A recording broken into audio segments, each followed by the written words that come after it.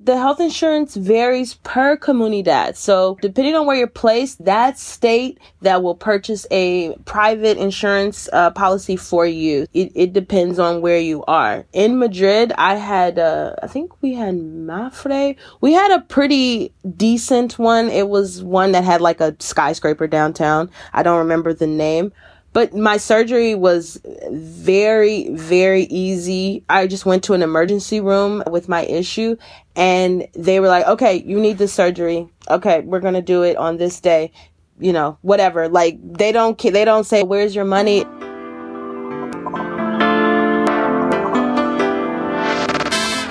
Hey everyone, welcome to Flourish in the Foreign, the award-winning podcast that elevates, celebrates, and affirms the voices and stories of Black women living and thriving abroad while exploring living abroad as a pathway to wellness. I'm your host, Christine Job, a Black American woman with Trinidadian roots, big up Trinidad, that is currently living and thriving in Spain. I am not only an award-winning podcaster, but I am a business strategist, and a damn good one at that, I would say. Yeah. As a business strategist, I help Black women and women of color leverage their talents and their skills into viable, sustainable, and impactful businesses that not only make them professionally fulfilled, yes, purpose-driven, but also financially abundant. And these businesses help my clients to live out their own definition of a life well lived abroad. If you're listening to this episode when it dropped, then it is late November 22, and I have some Black Friday deals for all of y'all. If you've been thinking about signing up for the Moving Abroad with Intention course or joining Build a Business Abroad group coaching, you'll want to stick around to the end of this episode for all the details. Now, as some of you know who've been listening to this podcast for a minute, and some of you who are new, it's okay. I'm going to let you guys know this too. This podcast is a labor of love, but y'all know it. Labor, nonetheless. And to that end, I ask all of you to support this here podcast. You can support this podcast by buying me a coffee at buymeacoffee.com/flourishforeign. And also on the buymeacoffee.com website, I do have a wish list for this podcast. So if you're feeling festive and bright and generous, you can go and take a peek at that wish list for this podcast, and any contribution to you keeping this podcast up and running will be greatly, greatly appreciated, because as some of y'all know, this is a one-woman show. Yes, the 70-something episodes that I have put out thus far have been me and only me. So any help that you could provide would be greatly appreciated. You can also support this podcast by simply subscribing to this podcast and reviewing this podcast on whatever platform you listen to the show. So go ahead and give it a 5-star rating and leave a review. Let everyone know why you like this podcast. It really does help. So I'd really appreciate you if you did that. And of course, another really important way for you to support this podcast is to share this podcast. Share it with your friends, your family, share it on LinkedIn, share it on Instagram, share it on your newsletter if you have one. It's really important, and it really does make a huge difference. I have received so many DMs and emails from people who are like, my friend sent me this podcast and I love it. Like, this actually happens a lot. So if you think, no one cares, actually, you are the influencer in your own network. You influence. So go ahead and share your love of this podcast. Thank you again for all of your support. I appreciate all of you so very much. All right, on to the next episode.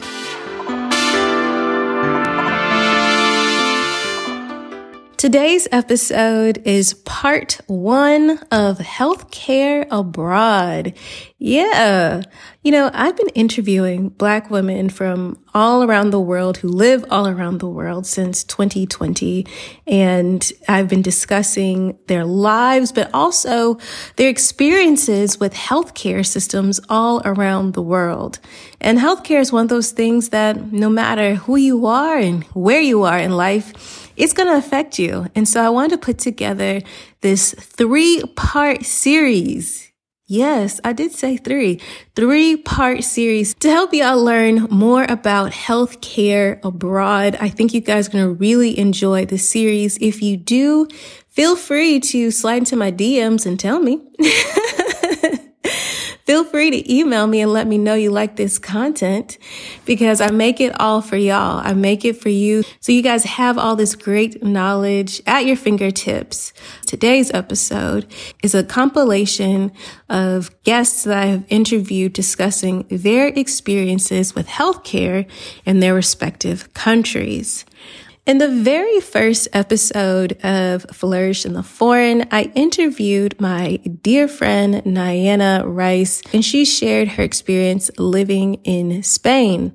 And although she currently lives in the Netherlands, she discussed her experience with the Spanish healthcare system while being an auxiliar de conversación, or language assistant, in Madrid. As I mentioned before, the language assistants receive health insurance as a part of being in this program. And the health insurance really is dependent on which region you're placed in. And unfortunately, Nayana had to utilize that health insurance her first year in Madrid. The health insurance varies per comunidad. So depending on where you're placed, that state that will purchase a private insurance policy for you. It depends on where you are. In Madrid, I had, I think we had Mafre. We had a pretty decent one. It was one that had like a skyscraper downtown. I don't remember the name. But my surgery was very, very easy. All I had to do was go to a doctor, or I just went to an emergency room with my issue, and they were like, okay, you need this surgery. Okay, we're going to do it on this day. Whatever. Like, they don't say, oh, where's your money? Nothing. It's on my insurance card. Everything. I swipe the card. If I have the card, they perform everything, and then the bill comes later. But I didn't receive a bill because it was covered under my insurance. So it was great. And the aftercare was amazing. I had to go back every day for 9 days for them to take care of the wound. Completely covered. And I had time off from work to take care of it. And I've had, like I said, my colleagues come with me from work, the teachers that I work with, to doctor's appointments because they were worried. They're like, no, we want to make sure we understand. Because you talking about a surgery? Where? Why? We're going. Like, okay. You feel better when you have someone there, but people were very understanding. That was my experience in Madrid. Of course, experiences vary. I don't know how everyone's medical experiences are, but I also don't have any preliminary things, or I don't have any, conditions that I brought with me. So I don't take medication for anything. So when I recorded episode 4 with Adelia from Picky Girl Travels, she was at the time stuck in China. And although she currently lives in Mexico City, Mexico, she has lived all around the world: Honduras, Kuwait, China, and of course, Mexico. And so I asked her to describe to me her thoughts and experiences of the healthcare systems that she has experienced all around the world. The healthcare system, that has been interesting. I have not yet lived in a country that has a single-payer healthcare system. Every country I've lived in has kind of had a two-level system, like public hospital and private. Honduran hospitals were plagued with shortages, and that's part of bigger issues at play there. In Mexico, I could get top-notch care at very reasonable prices. I did not have health insurance. When I move back, I will. In Kuwait, quality care was available. My only real complaint, and this had more to do with my employer, was their policies that if you, let's say you were sick, you want to use a sick day, you had to go to the doctor and you had to get a letter, but just the letter from the doctor wasn't good enough. Someone at the hospital had to sign the letter to vouch for the doctor, but then somebody from the Ministry of Health had to sign the letter to vouch for the hospital and the doctor. And all of that process could take like weeks, just so you would not be docked a day of pay to use a sick day that was supposed to be a benefit. One of the things that Kuwait was in the process of doing, I don't know if they did, but they wanted to restrict access to public hospitals so that foreigners could not go. Again, that just feeds to their reputation of being unfriendly to expats. And then here in China, I have made it my goal to stay away from the healthcare system here for several reasons. In order to get your visa, you have to do a physical. Okay. But then when you get here, you also have to do a physical. You have to do blood work. There's probably a pregnancy test too, because you're not allowed to become pregnant. The facility, it's a government facility. The level of cleanliness, let's just say it wasn't run in the manner that I had grown accustomed to in Western facilities. And I knew right there that I did not want to be in any form of a Chinese hospital. If I were to get sick, I have insurance. I think I can go to private. One of my coworkers has 4 kids, so he has navigated the healthcare system here quite a bit.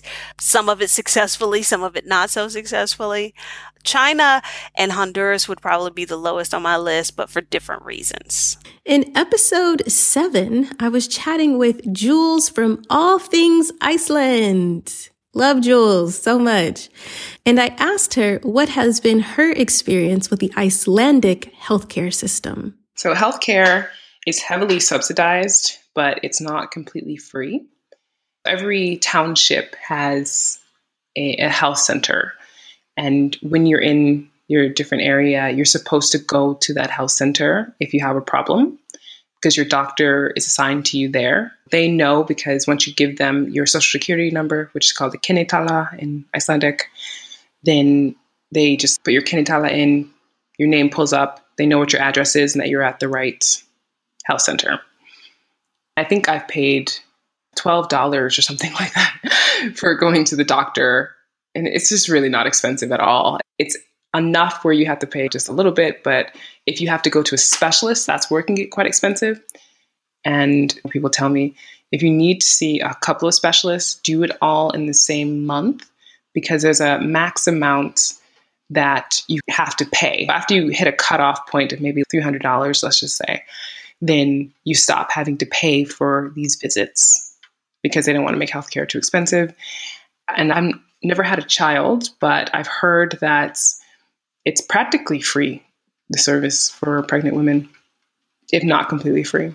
In episode 8, I was chatting with Patricia from the Enterprising Expat, and she discussed her experience as a trailing spouse all over the continent of Africa and the Middle East, but also in the United States. And so I asked her to describe to me her experience and her thoughts about the various healthcare systems she has experienced. I find that healthcare here in the US is wonderful, but you have to make a certain amount of money to have access to that healthcare. So there are 2 very different issues there. It's like, yes, the standard of healthcare here is excellent, but I have problems with the accessibility of it. I don't think healthcare should be a privilege. But I mean, contract we have access to good healthcare. Lebanon, I thankfully was not ill.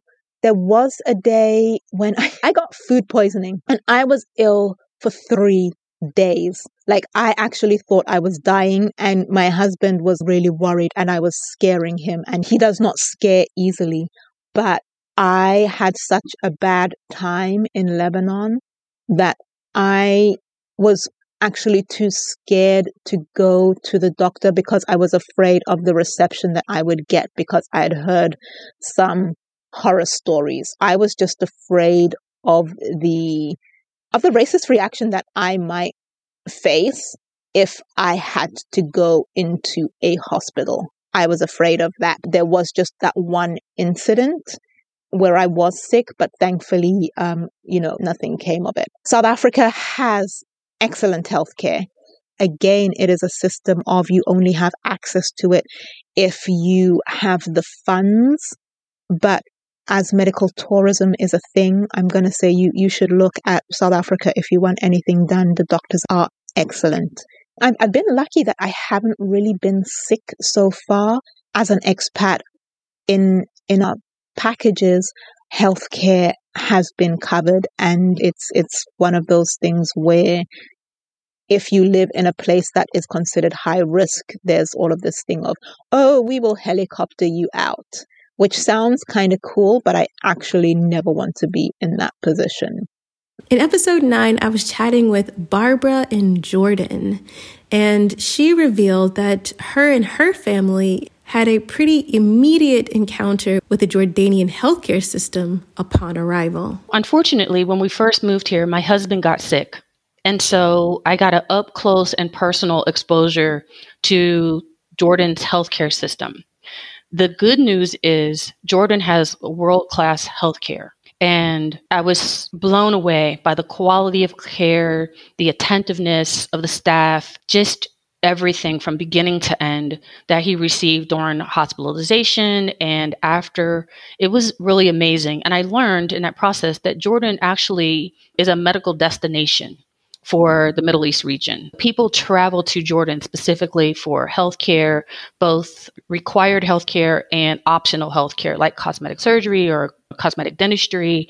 It has a very modern, highly developed medical system.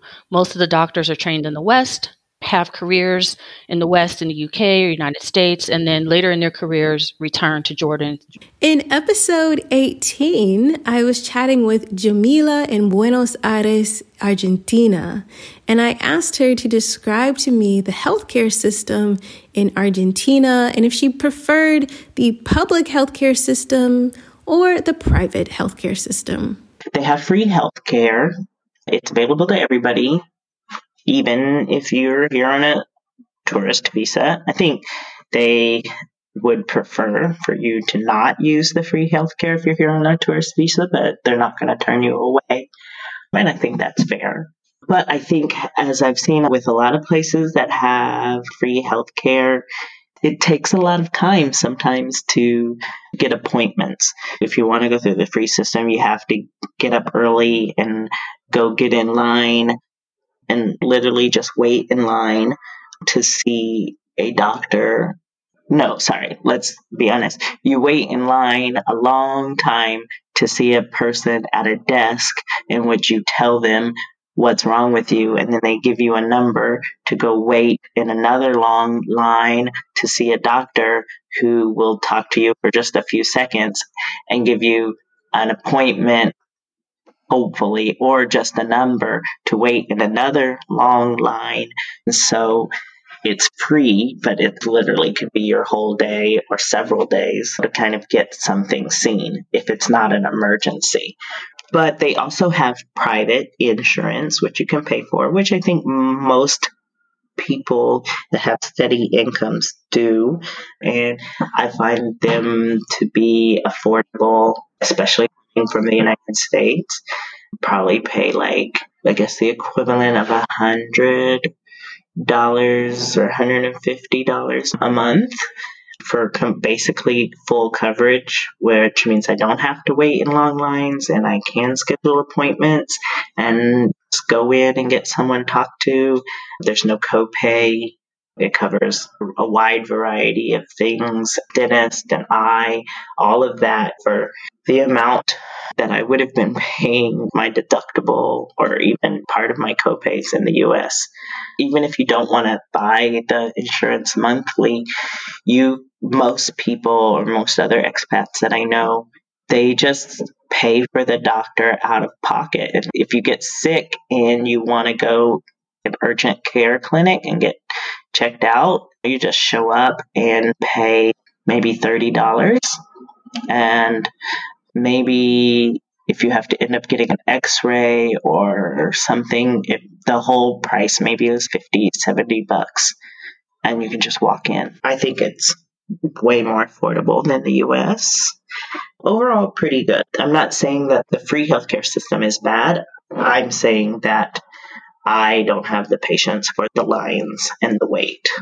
I do think it's a really good system. In episode 22, I was chatting with Lisa R. Mitchell of Living a Global Lifestyle, and I asked her about her experiences with the healthcare systems in UK and in China. The healthcare system, the UK, is socialized medicine, and I never really had to engage with it besides going to the pharmacy and getting medication. And the thing to know is some medications in some countries are what we consider prescription or over the counter in other countries, and vice versa. But I did have to engage in the healthcare system in China. Most foreigners who go to China will tell you everybody knows the air quality is a problem. So you'll get an upper respiratory infection. Most expats who've lived in China, I found out, have a story of hospitalization. China hasn't quite figured out if they want, because a lot of my students actually were in the medical field, because a lot of our clients were pharmaceutical companies because they follow the Western training. So I had that benefit that I learned a lot from the students. Most of people in China who worked in pharmaceuticals were doctors. So I had that. And they were still trying to figure out, well, do we follow the United States medical care system? Or do we follow Europe or Canada? Where do we kind of want to be on that? And they have a bigger issue because they have 1.3 billion people. So having gotten sick now, if you break your ankle, sure, you can go to a local hospital in China. I had something more serious and it required hospitalization. So I went to a Western hospital. I received excellent care. I had excellent doctors and it wasn't expensive. I think I went to a specialist and it was like $100. And it was all Western medicine from the top pharmaceutical companies. So it was fine. But I got hospitalized very early in my tenure in living in China. So I kept my health insurance in the United States, which I advise everyone to do. And this is before Obamacare.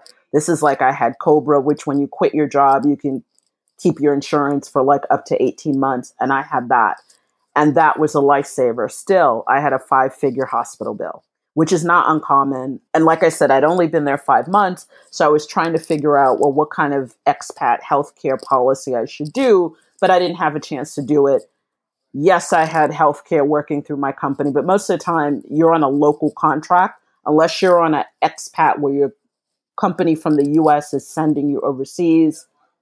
You're going to be on a local contract. That's local insurance. That's a local hospital. Most local hospitals in a lot foreign countries will have a Western wing. Sometimes that Western wing just means people speak English. It doesn't mean that the service is better. So you really have to know. And I would say with COVID-19, this is going to be a game changer. I see a lot of people say, oh, I don't need travel insurance. I didn't need travel insurance for 20-something years until I did. China. And then actually in 2017, I was in Thailand and was looking for a spot and fell and cracked my elbow. And luckily I had travel insurance. So you need to figure out if you need travel insurance, if you need a long-term expat policy. You need to have something that covers repatriation of remains, sadly, in case you die. You need to have evacuation insurance. And a lot of countries, I guarantee you, there are already some countries, Cuba, the Czech Republic, who require you to show proof of insurance. Thailand just did this, which is a big blogger haven. I guarantee you a lot of other countries are going to require proof of insurance, especially for U.S. citizens, because they know COVID-19 ravaged most states, but they know our healthcare system is crap. And they know a lot of people come overseas because they want to enjoy a better healthcare system, but they haven't necessarily paid into it, which is also becoming a really big problem overseas. Hey everyone, I hope you're enjoying this episode of Flourish in the Foreign. And if you are, please consider supporting this podcast by buying me a coffee or purchasing an item off the podcast wish list on Buy Me a Coffee. So you can either go to buymeacoffee.com/flourishforeign and buy me a coffee, or you can purchase an item off our wish list. Either way, thank you so much for listening to the podcast. Make sure you're subscribed and you left a review. And now on to the rest of the episode.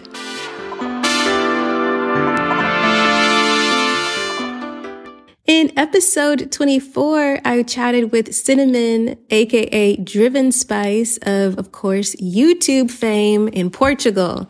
And at the time, she had just arrived in Portugal. And we chatted about what kind of health insurance she needed for her visa to reside in Portugal. So I can't say specifically, but because I have to have my meeting with the immigration, I have a traveler's insurance right now because that's what you need for the visa.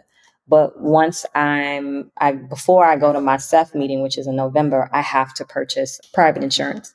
And from what I was told, it can range anywhere from $35 to $45. And it includes everything, dental, health, and things of that nature. I do have a girlfriend who's here, and she has had to go to the hospital into the emergency room a couple times. But she said the experience was so much easier because the same day she was able to have a specialist doctor come there. And I know for us, even for my conditions with thyroids, if I needed an ultrasound, I had to wait like another 3 or 4 months to get an appointment with a completely different type of doctor than my primary care. So whatever's going on, and if you need a specialist, you're waiting a month to 3 months, sometimes longer than that, just to get the follow-up. And here she was able to find a doctor, spoke English, and was able to help her. And I was asking her, I was like, do you feel like you had a good experience? She's like, it was a great experience. So it's definitely much more affordable. And I have friends who, live in Spain and have a better situation as well. So the health insurance is a big deal. And even though you're paying private health insurance, it's still substantially cheaper than anything you pay in the States. In episode 26, I chatted with Sophia about her trip traveling all around the world, her studies in England, and her volunteering in Tanzania. Because Sophia is a healthcare practitioner, she's a dentist, I asked her to describe and to compare the various healthcare systems she has encountered, mainly Barbados, England, and Tanzania. I should warn anybody who's listening. I'm actually a healthcare nerd. I studied public health. I'm a super healthcare nerd. I will try to not geek out about it. But here in Barbados, we have a mixed system. We do have a lot of public healthcare. We have a public hospital, and that's the main hospital here. We have public health clinics, which are all over the island. And then we have private healthcare as well. So we have public, private.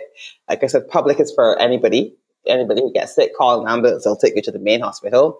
And yes, there's a private hospital, but even if you go to the private hospital, there are times when they will transfer you over to the main public hospital because that's the best equipped out of the two, or it has more equipment than out of the two hospitals. In terms of medical health, in terms of dental health, there are dental clinics within the community health clinics. It's mostly for children, and there are very limited treatment to adults there. Adults, for the most part, they have to get their dental care within private health care system, and then there are some private dental clinics all over the island. That's how it works here. It's mixed public-private. The UK is also mixed, and like I said, a lot of our systems are roughly based on the British system for many, many years. The UK is mixed. They have a very big National Health Service, NHS, and they cover a lot of their public hospitals. When I went there, I worked in one of the community centers, and they have private dental clinics. They have public and private dental clinics, or dentists that do public and private dentistry. And then they have private. They have health insurance covered hospitals. There's one there called Bupa. They have big hospitals that are just for the people who have their insurance. And they have health insurance for dentists. You can actually buy a dental policy and that will cover certain things. or you can just pay for it outright. It's a big mixed bag of private and public. Tanzania, I believe, is a mix of public and private. In the bigger cities, there's better access. When I went there to work, and I can speak mostly for dental, when I went there to work, they had something like one dentist to every 500,000 people. That was the ratio that they had. And 90% of those dentists were in the main cities. What was happening was the people that lived rurally, and they had quite a big rural population, some of them would have to walk for 5-6 days to get to the dentist. Like, they were really cut off from that. But a lot of the rural villages had a small health clinic, and they would have either a doctor or a healthcare worker, a nursing, something like that, just as they would have the school, and that would be public health, and they would take care of their immediate medical needs. And the places that didn't have that, for whatever reason, they had their own traditional medicine people who would do their traditional medicine. And in terms of dentistry, the access out in those rural areas was bad, and there are people you could die from a dental infection. Like I said, there are people who would have to get on a bicycle and ride for 5 days to get to the dentist. And the whole aim of the program was to increase access to the areas that didn't have any, but sustainable access. That was why they would train the doctors, and they would give them a dental kit by the end of it so they could carry out basic extractions or whatever, and then have a referral system for people who were outside of that scope. In episode 28, I was chatting with Roxana in Singapore, and I asked her to compare her native UK NHS to the healthcare system she has encountered in Singapore. So in the UK, we have the National Health Service. I don't know how much you know about the National Health Service, but when I read articles about Americans saying, oh, we can't have people are like, that's crazy that you have to pay for it. I don't know if you saw the video of like they interviewed British people about Americans and how much they spend on their medication. And we were like, that's crazy. You have to pay for an ambulance, really? But there's a video that went viral in the UK where they were like, yeah, you have to pay this much for the ambulance service. And you were like, what? But we love our NHS. I think people have described it as a religion. That we love the fact that if you are sick, you will get treated without having to pay for it. One of the downsides of that is unless you pay privately for certain things, you can wait a long time for discretionary or things that they consider to be discretionary treatment, IVF being one of them. So if I was doing IVF back in the UK, I think it would have a really big strain on my marriage having to wait maybe 2 years or 3 years to get it on the NHS. We're fortunate enough that we would probably pay for it privately, but I still think it would be 3-4 months waiting. In Singapore, as soon as your cycle starts, you can contact them that day and you can get seen by a doctor. If I have any issues that I need treating, and even if it's discretionary, you can find a doctor to see you that day. I can walk off the street into a doctor's office, pay a certain amount of money and be seen. It's so readily available and so easy, and it's so smooth over here, although you have to pay for it. So I'm definitely not advocating for having to pay for your own medical care, because I love the NHS and I think taking care of people is the most important thing. But if I was going to have to pay for it anyway, which I would in the UK, for it to be done in any reasonable amount of time, doing it here is just incredible. They're so, so efficient. In episode 29, I was chatting with Frances, and at the time, and I think still currently, Frances is a digital nomad. So she has lived all around the world. So I asked her to describe to me all of the healthcare systems she has encountered in all of her travels. So in Thailand, working for the school, you get like a basic insurance, which thankfully I didn't have to really use. But healthcare is just totally different. Even in Japan, I had universal healthcare. I didn't have to use it. In Thailand, it was a lot cheaper to just pay things out of pocket. I had easy access to, and this could be a pro and a con, but like if I needed some kind of medication, I didn't have to jump through hoops to get it. In Thailand, they have this thing where I think they do it maybe twice or once a year, but you can get a total comprehensive checkup with blood work, everything. And I think it was like, I don't know, like $150 or something like that. And so, and I remember going to get this checkup, and they knew I was going to spend all day there. They gave me a lunch box so I could have a little lunch to eat. The person escorted me to all of my appointments in the hospital. Where do they do that at? And I remember talking to a friend of mine, this girl I had interviewed, and she is quarantined in Nigeria right now. And she said when she had got to Nigeria, she had to do a 2-week quarantine. They checked in on her. They put her up in a hotel. They made sure she was okay. And then she didn't have to come out of pocket for any of that. So I tell you, like, the healthcare system in America, we already know it's absolutely broken. This quarantine has revealed a lot of inefficiencies in our systems. I got better healthcare overseas than I did in America, and it was way, way more affordable. And so sometimes I always encourage people, if there's things that you need to do, work it around your vacation and go to a place like Thailand or go to a place like Japan or Taiwan and see what those prices are, because you could save yourself thousands and thousands of dollars if you end up getting services overseas. In episode 39, I was chatting with the lovely Marie, and we were discussing her time in Dubai and also the Philippines. And I asked her not only to describe to me the healthcare systems in both the UAE and the Philippines, but also she was so kind and transparent enough to discuss with me a serious health challenge she had in the Philippines and her perspective on the Filipino medical response. Healthcare in Dubai was good. You can get whatever you need there and pay out of pocket too, because at that point I still didn't have like a healthcare system. So I was paying out of pocket for things.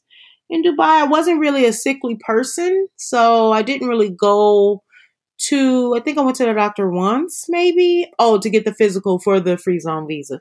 But yeah, I didn't need to go to the doctor when I was in Dubai. Yeah, just go to the pharmacist if I was feeling a little ill. You could just go walk into a pharmacist and basically ask for whatever. Tell the pharmacist some of the symptoms that you're having, and then they'll give you some supplements or give you some actual medication. So I did that in Dubai, but I really didn't get sick. There was more stress-related sickness. And then when that would happen, I would go within and just get myself aligned there. I did acupuncture in Dubai, I did massages. So those are all things readily available. I mostly focus on more Eastern way of treatment and not so much Western way. And then in Philippines, it's the same. Very inexpensive. I would say more inexpensive than in Dubai. An average walk-in, just going to a doctor would be what would be considered like 30, maybe 28 US dollars paying out of pocket. But if you have insurance, then you don't pay anything.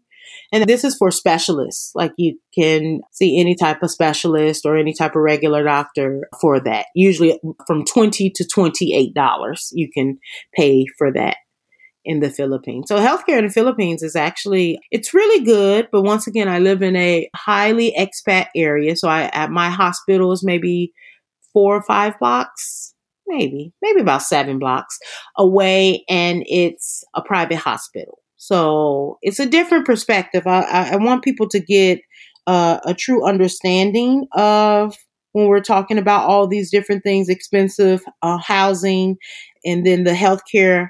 Yeah, it is expensive, but coming from a westernized country, you have a certain level of standard. So yes, it can be expensive. It doesn't necessarily living abroad equates to being cheap. Or dirt cheap. It's cheaper, but it's not dirt cheap if you want to uphold your certain standard of living. So yeah, the healthcare is great. I had a health a health disaster, I should say, that occurred this past year where I was diagnosed and treated for reproductive cancer. I'm so grateful to have been with an employer, first of all, where my health insurance was not even a factor of being worried. Whereas if I even would have been in the States to get treated chemo, I did 6 rounds of chemo, countless rounds of radiation, that would have been an astronomical copay, even with our insurance in the state. So I was diagnosed and treated in the Philippines. And although it was a long and hard, tumultuous journey, I am on the other side, and my whole specialist team is very pleased with how everything's going and the results and how my tumors responded to the treatment. So yeah, I have nothing but praises for the healthcare in the Philippines, because healthcare is a financial burden, especially when you work for yourself over your majority of your career span, and the quality of the healthcare. So yeah, I have no complaints with them. I only paid out of pocket I was on an extensive amount of medication, so I paid out of pocket for that, but I should have just turned in my receipts and I could have got that money back. But yeah, for any type of MRI, CAT scan, all that, surgery, chemo, it was all covered. So I have nothing but praises for the Filipino healthcare system. In episode 44, I was chatting with Paige in London, and I asked her to describe to me her experience with the UK healthcare system as a student. As a student, you get access to NHS. You have to pay the healthcare surcharge, and then it just becomes available to you. I think it's a really great system. You don't have to pay a copay when you want to go see the doctor. You do have to pay for dental services, but everything else is pretty much included in that fee that I paid when I was a student. And now that I'm on this new visa, I also had to pay a healthcare surcharge and opted into NHS. So yeah, everything is pretty much covered. It's really great. I've actually gone in for a routine checkup. I had my annual pap smear, things like that. And I also had to get an emergency dentist appointment as well. So yeah, I've been to the doctor and the dentist a few times. I know some people have their complaints when it comes to NHS versus private healthcare. But I mean, I've only experienced the NHS here, and I haven't had any problems with it. They seem to be, really about their business to me here. So I haven't had any issues. In episode 45, I was chatting with Star of Black Girl in Budapest, and I asked her to share her experiences with the healthcare system in Hungary. So there is the national healthcare here, and you will receive your Thai card, and everyone gets that unless you are not a citizen. So as of right now, I don't become a citizen until this year. So I am not covered under the national healthcare. So I have to have healthcare myself. So I usually go to private clinics here where there are English speaking doctors, and that is actually double the price. So even for them speaking English at the same hospital. So if you speak Hungarian at this private hospital, it is half the price. But because it is a specialty to speak English and translate all of your transcripts in English, it is double the price. So that totally sucks, right? Unless you have insurance and it goes through your insurance and you just don't care because you're already paying your premium. But that's a big thing for expats here, is understanding where we stand and what healthcare means for us. Because although I take her to both, depending on what we need. If she's just having a cold and I know they're just going to prescribe her cough medicine, we go to the free healthcare in our district right down the street. We're in and out in 15 minutes. There's no wait. They give us a prescription. We go to the pharmacy. So I think it's great. It's a great healthcare system. I know that financially they're struggling in a way, but I think many people are struggling during this time of COVID. But I know that politically wise, we have amazing stadiums, and the current healthcare system is struggling. So it's where's the money going? But yeah, overall, it's decent. In episode 50 of the podcast, I was chatting with the lovely Lola Akamande Akstrom of In Every Mirror She's Black. I love that book. Love it so much. And I asked her to discuss the healthcare system in Sweden. So the good thing is, again, remember in the beginning when I was talking about societies that have to kind of put systems in place to handle stress before they can properly function. So Sweden has put systems in place to handle stress. So pretty much very affordable, accessible healthcare for everyone, being able to see doctors. And even though, yes, the system is stretched, they still always need more doctors. But you in Sweden, you don't feel like you're going to have to go bankrupt or you need health insurance before you can actually go to an hospital or get the care you need. And that's one of the great things. That's kind of where a lot of our taxes go, is into creating that backbone, that structure that takes care of some basic stress factors in our lives so we can actually live a fulfilled or more balanced life. So in terms of that, the Swedish healthcare system is just a lot stronger in that regards, in that it's more accessible and more affordable than the American system. But the American system, there are lots of amazing doctors, amazing hospitals, amazing programs. You just have to be able to afford it to get to it. Thank you all so much for listening to this episode of Flourish in the Foreign. I hope you all enjoyed part 1 of Healthcare Abroad. And if you did, definitely drop me a line and let me know that you liked it. How else am I supposed to know, y'all? It's a two-way street. Let me know for sure. And remember, if you have a question that you would like me to answer, I am going to do an Ask Me Anything episode this year. Yes. So drop me a line and ask me anything. You can slide in my DMs on Instagram at flourishforeign, or you can email me. You can come by the contact page at flourishinforeign.com and drop me a note. It can be about anything at all. Whatever you want to know, ask me.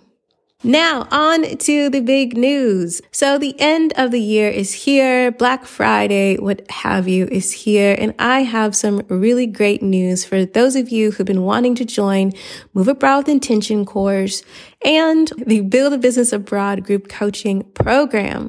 The Moving Abroad with Intention course is going to be having a self-study and a live version. Now, going into 2023, the live version will not always be on offer, okay? The live version will not always be on offer. I've been telling y'all this for some months. It's not always going to be on offer, and I mean it. So, for Black Friday, I will be offering the self-study version of the course for $297 USD. And the live version of the course will be available at $495. This is the price only for Black Friday. Only for Black Friday. If you're not on my newsletter list, you're probably going to miss out because I'm definitely going to open up the cart before Black Friday. I'm definitely going to open up the cart before Black Friday, so you'll be able to purchase these things without any stress. Now, after Black Friday, the self-study course is going to be $397, and the live course is going to be $595. And going into the new year, the self-study course is going to be $497. And when the live course drops, whenever I decide, I'll let you know how much that's going to be. So it's actually a really great time. The prices are going up. I'll let y'all know that. So if you've been thinking about it, if you've been on the fence about it, this is the time to get the Move Abroad with Intention course. This is the time. Now for Build a Business Abroad group coaching, this is actually really big deal. So if you're interested in it, please pay attention. So Build a Business Abroad, I'm only taking 10 people into this cohort. I really have to be true to myself. Anybody who's worked with me knows that I'm very hands-on. I love things to be cozy. I love everyone to feel really supported, especially when you're building a business. So it's only going to be 10 people. Now, this is the thing. The current price of Build a Business Abroad is already on the website. Those of you signed up for it already know it's a one-time fee with lifetime access to the cohort and the community and everything like that. However, next year, the price is going to be doubled. Let me repeat that. The price is going to be doubled. Okay. So it's going to go from about $1,200 to $2,500. Okay. That's what's going to happen next year. So if you are interested and you are ready to make this kind of commitment, I highly suggest you go ahead and sign up for Build a Business Abroad or Move Abroad with Intention course. For all of the most up-to-date information about both of these offerings, there are links in the description of this episode. I want you to read your emails that I send you. I want you to ask me some questions back in the emails, okay? Go ahead and take advantage of this because the prices are all going up next year, okay? All right. That's it for me. As always, thanks to Zach Higgs, who produced the music of this here podcast. And of course, thanks to all of you who support this podcast so much. I appreciate your love. I appreciate your emails. You guys are the best audience in the entire world. It's scientifically proven. So remember, it is not about moving abroad. And it definitely cannot be about just being abroad. It's about flourishing abroad. So go abroad and cultivate a life well lived. I'll see y'all next time. Bye.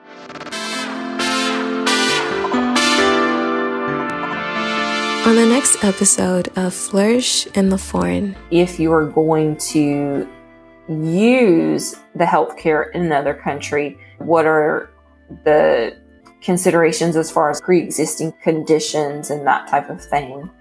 From my experience, I think normally moving outside of the US as far as cost goes, normally insurance cost in another country is going to be a lot cheaper than what it is in the US. But you also want to have the consideration of, should you keep your health insurance in the US? Depending on where you go. For example, when we moved to Dominican Republic, we knew that the quality of care didn't match our standards. So we maintained a policy for coverage in the US.